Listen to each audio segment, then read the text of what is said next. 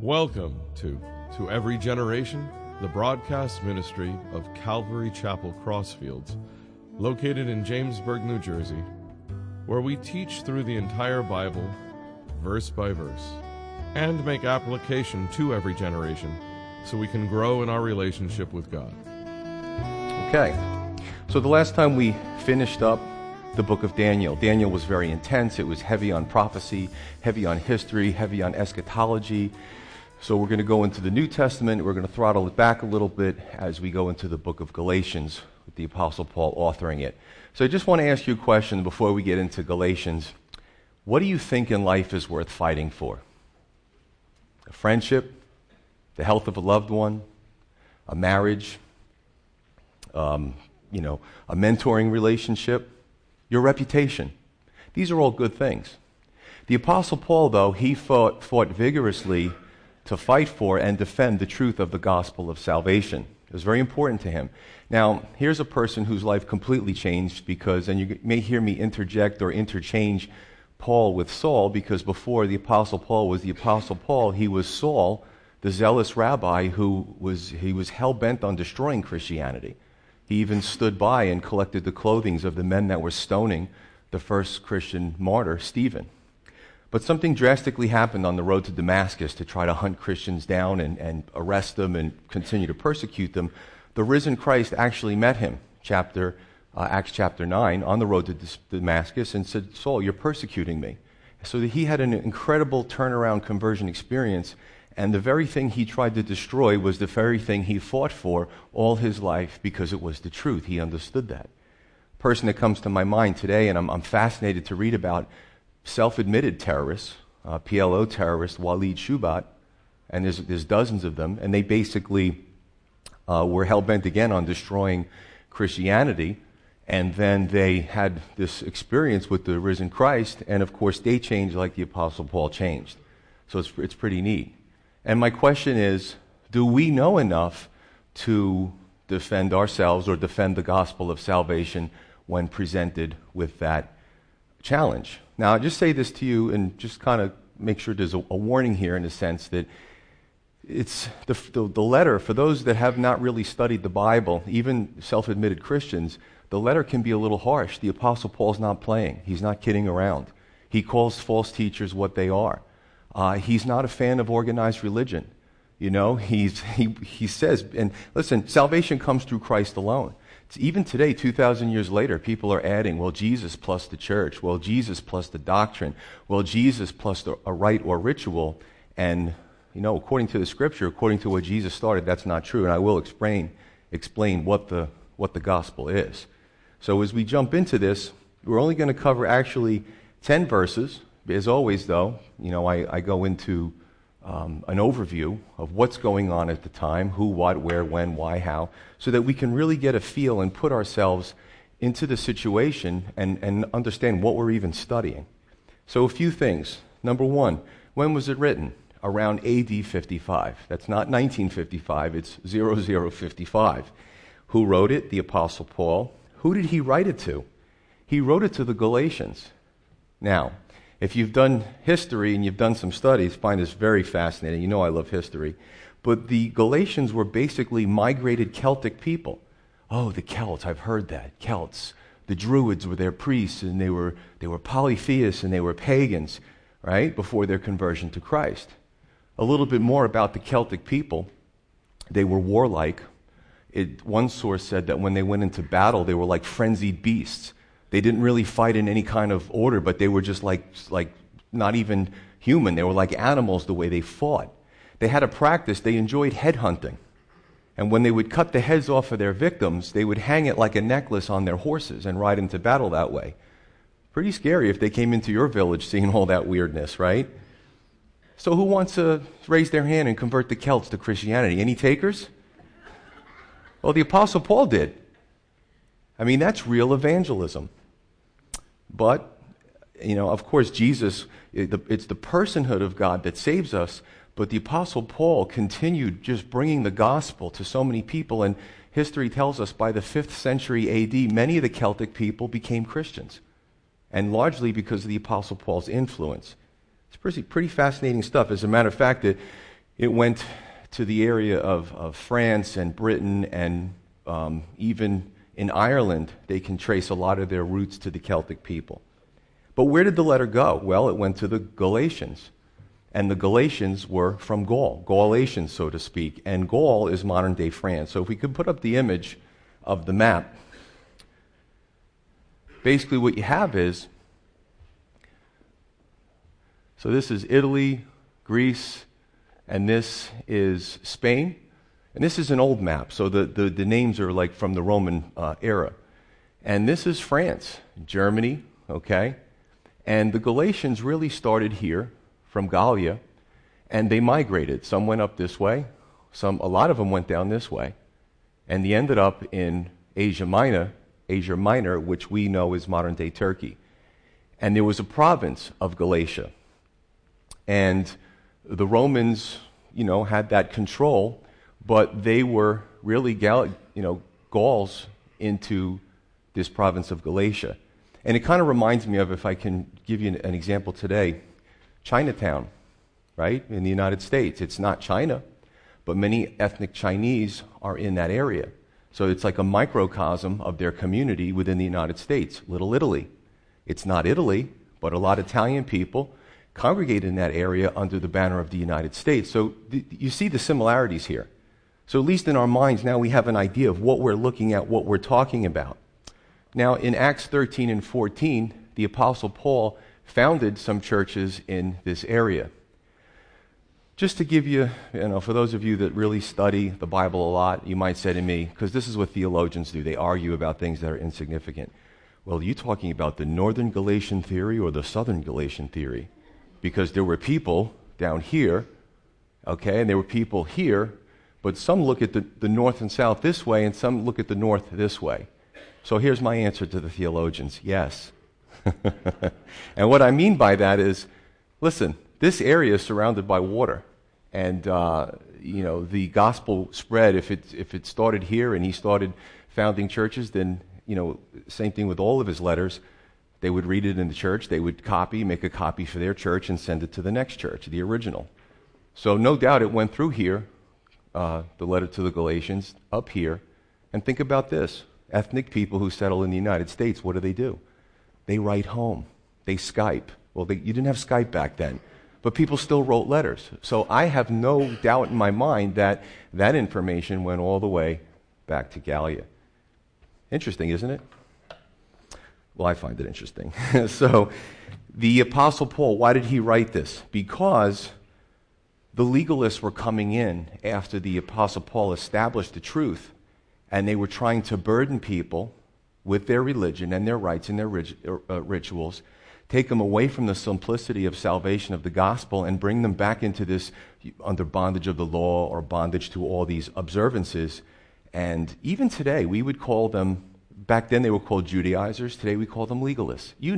When you meet a Christian who's so stifling, you feel like you're suffocating in the same room because they're just pedantic about what you should do, and they observe things in their lives, and then they want to tell you that you need to do what they do in their life. And you take the simplicity of your salvation, and you start to feel like you can't breathe. And that's my expression of when I have had, as even a new believer, experience with people who are legalists. So basically, there's only one gospel of salvation, and that's through Jesus Christ. Grace is based on the personhood of Jesus. Grace is unmerited favor. When Christ died on that cross, he didn't die when the world was all good, when they were all nice and being. It was the worst time in history. But even what the Bible tells us, while we were still in rebellion against God and when we were still sinners, he died for the ungodly. So, understanding if you try to take away Jesus, take away his divinity, take away his deity, it's an erasure. There's no salvation in that. If you try to add to Jesus, we believe in the divinity of Christ, but let's add these works, let's add the law, let's add these observances to your salvation. It's still an erasure. So a plus and a minus, for my math friends, still equals a minus. Starting with verse 1. It says, Paul, an apostle, not from men, nor through man, but through Jesus Christ, and God the Father who raised him from the dead, and all the brethren who are with me, to the churches of Galatia. Grace to you and peace from God the Father and our Lord Jesus Christ, who gave himself for our sins, that he might deliver us from this present evil age, according to the will of our God and Father, to whom be glory forever and ever. Amen. I marvel that you are turning away so soon from him who called you in the grace of Christ to a different gospel, which is not another. But there are some who trouble you and want to pervert the gospel of Christ. But even if we, or an angel from heaven, preach any other gospel to you than what we have preached to you, let him be accursed. As we have said before, so now I say again, if anyone preaches any other gospel to you than what you have received, let him be accursed. For do I now persuade men or God? Or do I seek to please men? For if I still pleased men, I would not be a servant of Christ. And then he goes into his background. He goes into his conversion experience. But let's go through a few things. Number one, identification. The Apostle Paul qualifies his position. He says, I'm not an apostle because I got promoted, or because somebody laid hands on me, or because somebody gave me a certificate. It came directly from God. You know, today you hear a lot in religion. Well, we have the truth because we can trace our ministers all the way back to whoever. And then, you know, another religion says, well, we had hands laid on, and our great-grandfathers and fathers and forefathers, we go all the way back to Peter or to Paul or whoever. You know, conversion is a divine experience. You know, it's not through man's efforts. It's not through human doings. So basically, his conversion happened when he was really trying to destroy Christians, right? And, you know, I have this discussion with my son. I've had many discussions with him about salvation, and I call this the tag-along theory. Our kids can't tag along to heaven with us. And if you've grown, listen, I didn't grow up in a Christian home, but now my home is a Christian home, starting with me, and thankfully, you know, it affected my parents and siblings and such. But in my home, I have to explain to my son that he doesn't get to heaven because mommy and daddy are saved. He has to have his own relationship with Christ. Now, that might sound a little hard at first, but it's because I love him. It's because I want to see him in the same place that we are forever. So, I mean, sometimes you got to say the hard things. You know, it's not a pleasant conversation, but it is the truth. And there's a lot of themes in here that warning equals love. And you see a lot of warnings with the Apostle Paul. It's because he loved the Galatians and those he was writing to. Now, the Apostle Paul's greeting is very unique because you see him almost defending himself, right? And if you understand the history, you know, the Apostle Paul would do his things, and then the false teachers would come in and try to undo it. And it's a reflexive principle. If you need to destroy the message, you have to destroy the messenger. If you want to destroy the messenger, you need to destroy the message. And they were trying to do both. So on rare occasions, the Apostle Paul defended himself because it was part and parcel to preserving the gospel, right? He was a good tree that he was producing good fruit, but they were saying otherwise. Verse 3. I'll read this again.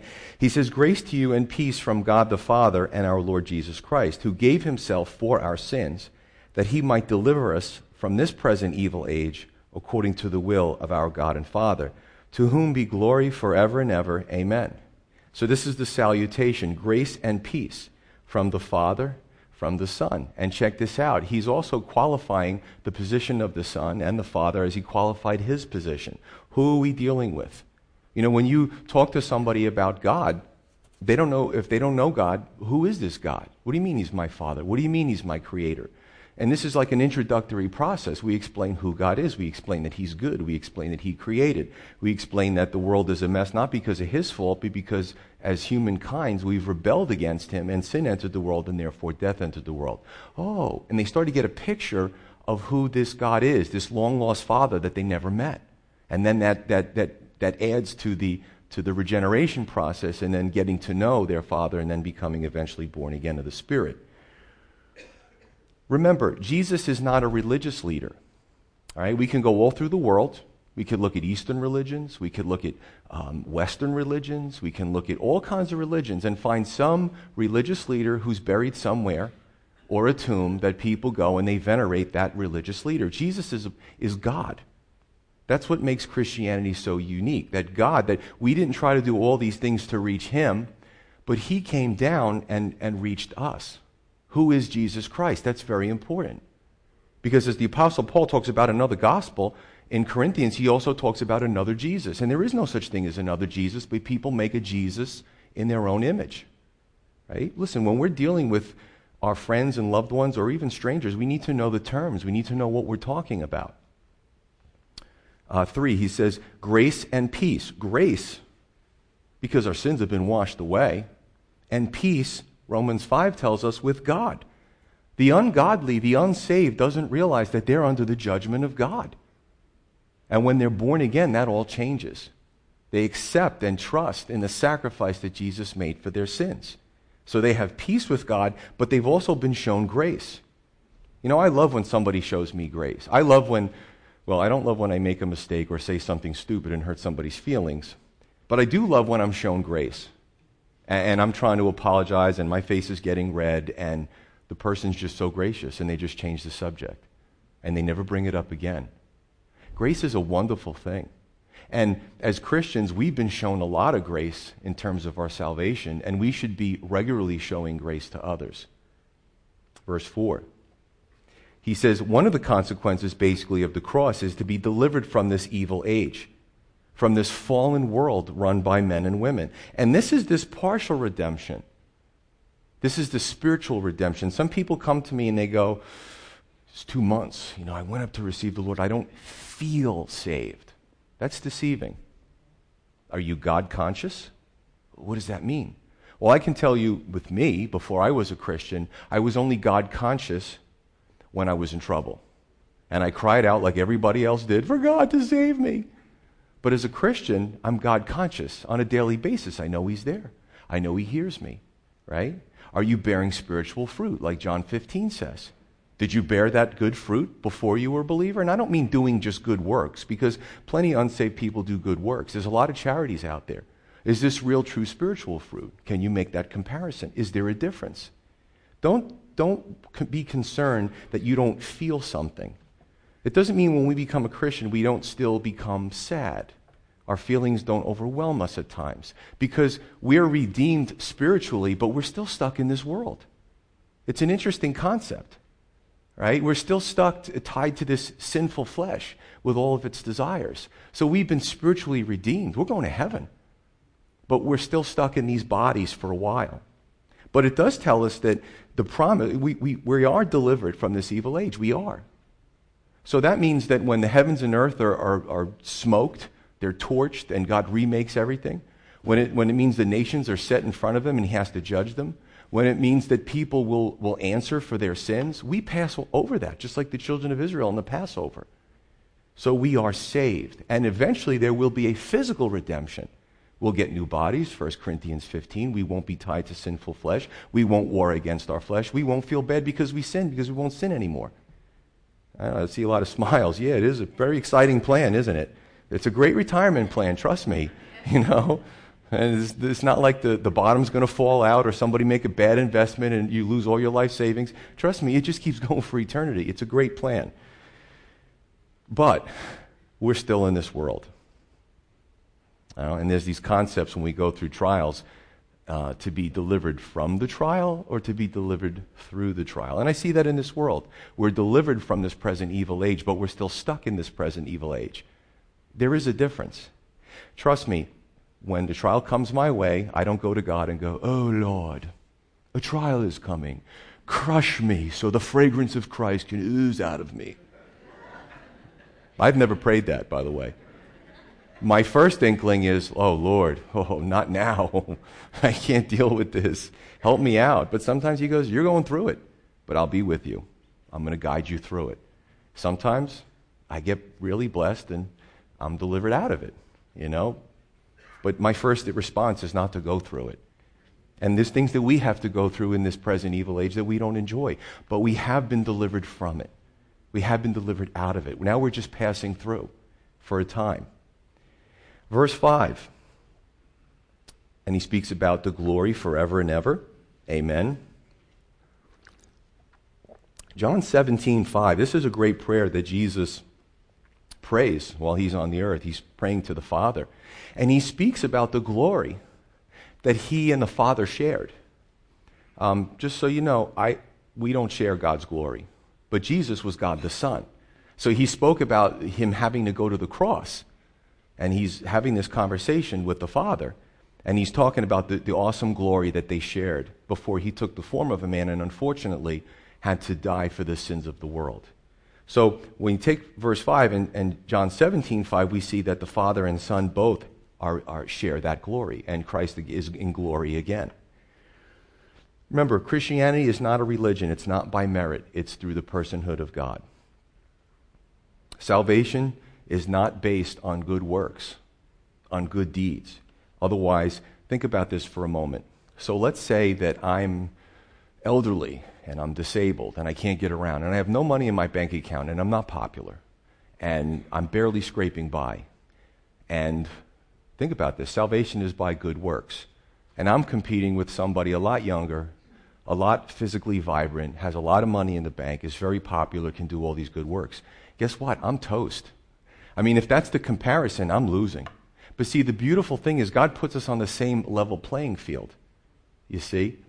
We all get to God the same way, and that's fair. The world isn't fair. You know? I mean, even as many safeguards as we have for fairness and redress in this country, it's not fair here either. But God's system is a fair system because we get to heaven based on our faith and trust in what Jesus Christ did on the cross for our sins, something that we could never even partially pay off or pay back. Verse 6, he says, the Apostle Paul says, I marvel that you are turning away. Now remember, he's talking to a large group of people. I marvel.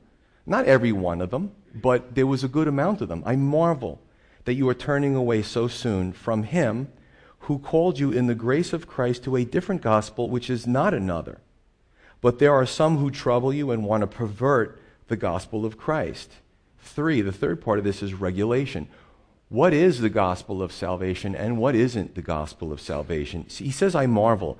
Synonyms. I go into my Greek and I say, what's the Greek word and what are all the different words that are similar so I can really help us to get a big picture. He says, I marvel or I'm incredulous. I'm in disbelief, Galatians.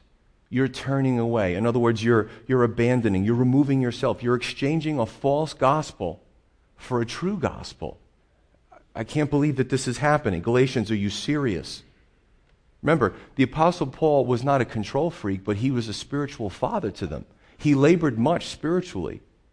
Okay? So he was a father figure, and he was very concerned about his children. It broke his heart. He was very passionate. I believe in chapter 3, he says, oh, foolish Galatians. And I'll translate that when we get to it.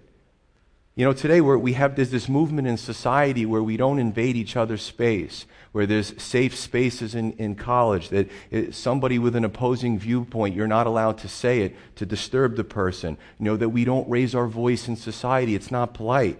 But let me tell you something. This is passionate stuff. This is passionate stuff.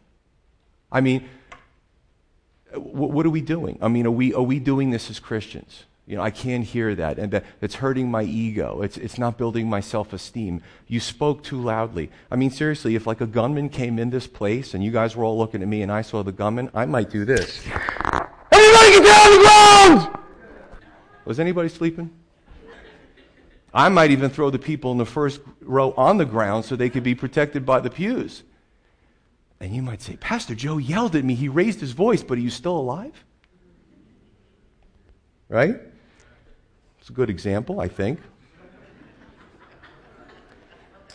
Listen, if you're looking for milquetoast Christianity, you've come to the wrong church. I think you know that. Somebody just walked in and goes, what's all that yelling about? What happened in here? Right? We're passionate about what we believe. And that's why one of the reasons I love the Apostle Paul, because he was passionate about his... Listen, sometimes I find that those who have a major testimony and like just really involved in so much evil and they really get what it means and God turns them around, I mean, they're just totally devoted to the Lord. That's why, again, Walid Shubat, you can look up this guy. I think he killed people. He was an anti-Semite. He was a really horrible man, and he was like the Apostle Paul, where the Lord met him and he had a change of heart. The guy's a changed man, and you know what? He gets death threats all the time. He knows he's living on borrowed time. There's fatwas against him. But he gets it. And verse 6, he goes, you're turning away so soon. What does that mean? It means that they're new believers. And new believers, baby Christians, are vulnerable because they just were introduced to the faith. And it doesn't take much to take somebody who doesn't know much and turn them to the wrong direction. I was working with someone many years ago. He's not here. I don't want to get people to guess, but a long time ago, and he's a young man. And I remember he got involved in some things that really started pulling him away from the Lord. And our last talk was on the phone, and it was a passionate discussion. I wasn't mad at him, I wasn't yelling at him, but I said, I feel like I'm losing you to the world, and you don't see it. And it was a passionate discussion, and we didn't speak after that. And he went into the world and did some stuff. And a few years later, I got an email. Now, emails are interesting things because if you send me an email, you must really trust me, especially if you're telling me about your shortcomings, because I could show it to 100 people if I'm not a stand-up person. He sends me an email, and he talks about how he's come back to the faith, and he wants to thank us and the church and me for everything that we did for him, and that he's in a good place, and he's repented for his sins and going into the world. I almost fell off my chair when I read that. Now, I didn't show it to anybody, nor will I say the guy's name. But I don't regret the passion that I showed to try to bring him back from the abyss. Oh, it's okay, do what you want. That's not a friend. A friend is somebody, and we'll see this in Galatians 2. The Apostle Paul got in the Apostle Peter's face. He got up in his grill. There was an argument. You got to come for this one. It's really good portion of Scripture. And he told Peter in front of a bunch of people, the apostle, this great apostle, that he was being a hypocrite. Why? Because the Apostle Paul loved Peter. And Peter went on to do incredible things. And so did Paul. But they were good for each other. We've got to stop getting into this thing in the United States where we choose people based on how they follow us on Facebook and how they won't say anything negative to us. It just makes us a bunch of shallow people, and it shouldn't be in the church. But he says that, he talks about, listen, they're taking you to another gospel, and he's not saying that there is another gospel. He says because it's not. Because it's not another. They're taking you to something different, but it's not another gospel. It's damning. Right? Jesus plus the law. Jesus plus you have to be circumcised. And if you don't do these things, you're not saved. Do we know enough to refute that? Verse 7, he goes, these people want to trouble you. They want to disturb you. They want to pervert the gospel. And there's a type of cult that loves to prey on established. See, it's amazing. There's a type of cultish church and teaching that what they do is they let real Christians do the hard work and bring and evangelize and bring people out of the world into salvation. And then they get their hands on them and they mold them and they try to work with them. Because now at least the hard work is done. And that's what these people were doing. Okay? Listen, a lot of people today are infatuated even with some of these preachers on TV that just say smooth things all the time. Sometimes it ministered to me as code speak for I feel good today. My emotions are up here because I heard something that I really wanted to hear this morning. So what does that mean when we're convicted? Oh, that was a terrible message? That pastor's angry. He's a jerk. I'm never coming to that church again. Then don't read the Bible, because don't read any of the Apostle Paul's works, because there's a little something for everybody in his works. I mean, if I made decisions in ministry based on hurts and disappointments and having my feelings hurt, I probably would have quit ministry 50 times already. For others, it might be, it's time to quit the marriage. We've fallen out of love. Listen, I understand if you're in a relationship where one person's really not trying, boy, is that difficult. But some just give up for the silliest reasons. And married in a Christian church, going to a Christian church. Some give up on God because they're going through a trial. Some assault others out of anger. I hesitate to say this, but if you put in your search engine like Bing or something, church fights, even in church. I mean, I'm looking at this, I don't know how I got there. You know how you can just go from one thing to the other? And I'm looking at these fights where people in church are beating the snot out of each other, hitting each other with chairs. I'm like, this isn't a church. Okay, your people irritate us. I get it. If anything, that's the last place that we should be doing that in. But it's because we let our emotions get to us. We can't always trust our feelings. So I'm just kind of preparing us as we go through this book, because there's going to be a lot of soul searching, because it isn't just for the Galatians, it's for us today in 2016. Verse 8 and 9.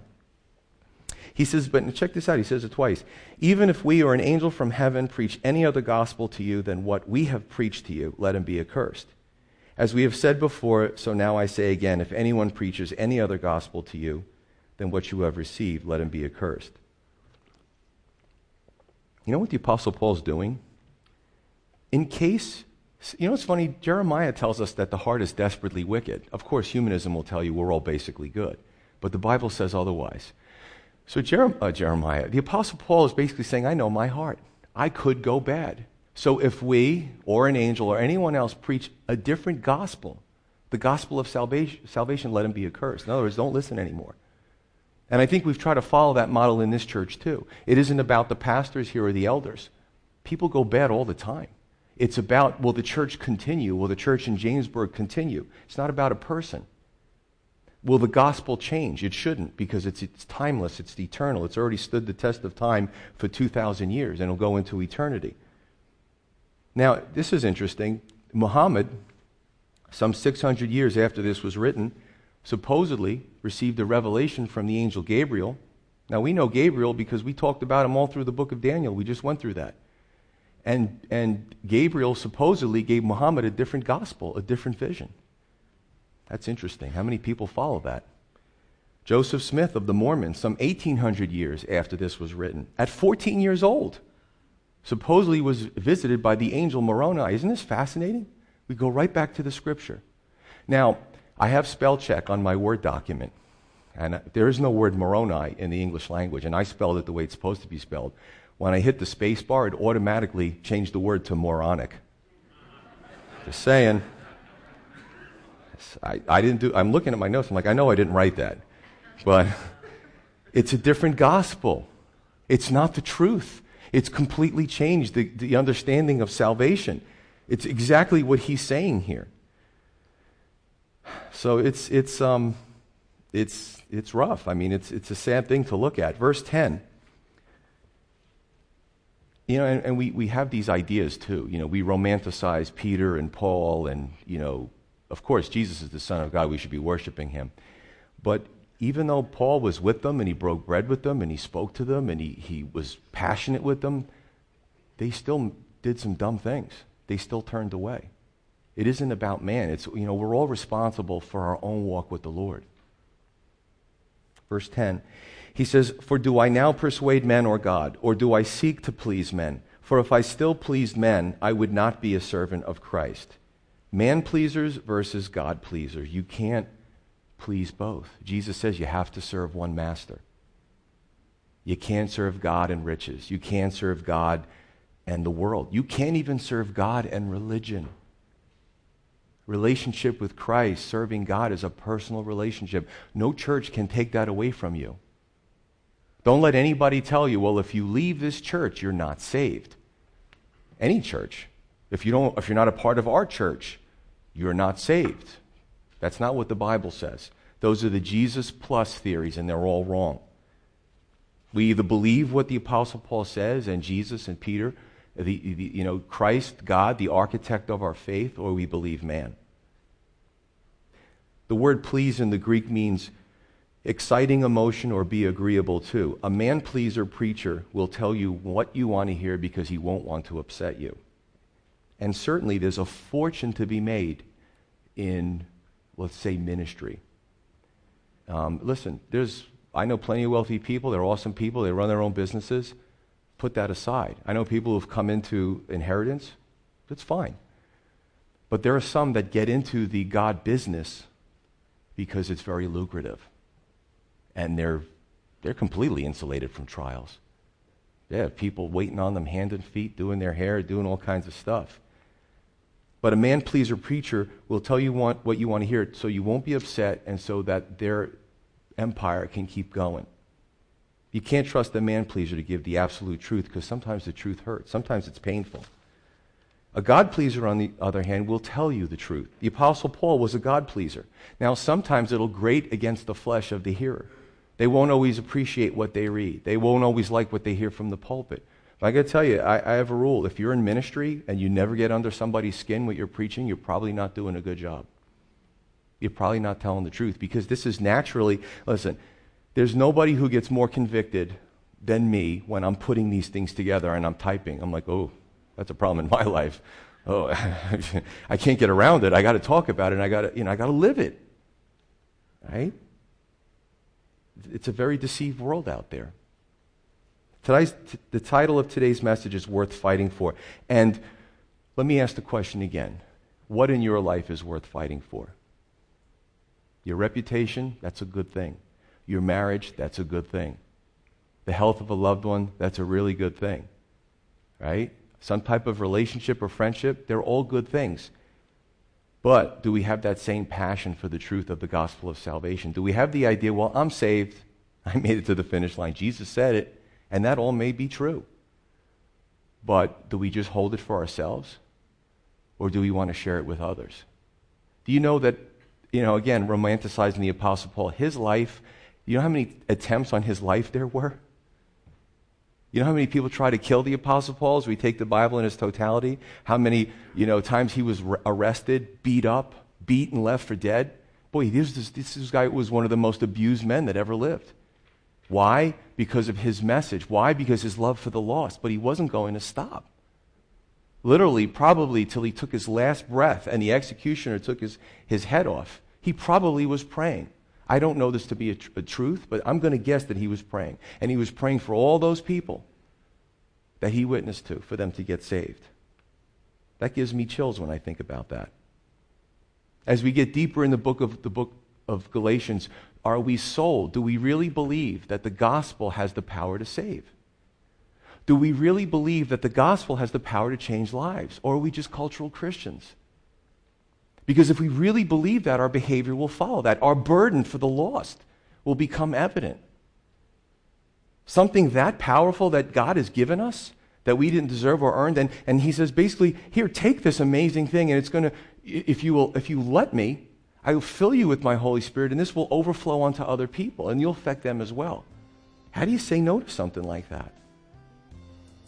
Well, it has the benefit or the ability to change lives, to carry us into eternity, to pass us over judgment, live with God forever. Is that something you believe is worth fighting for? Let's pray.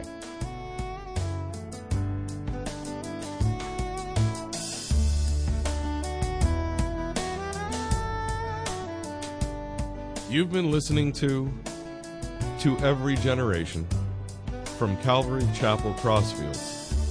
We're located at 15 Half Acre Road in Jamesburg, New Jersey. We meet for Bible study Wednesdays at 7:30 p.m.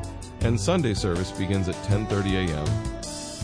On Sundays, we have children's church for all ages, in addition to infant and nursery care. You can find out more about the ministry here at Calvary Chapel Crossfields by going to cccrossfields.org. Thanks for listening, and may God bless you.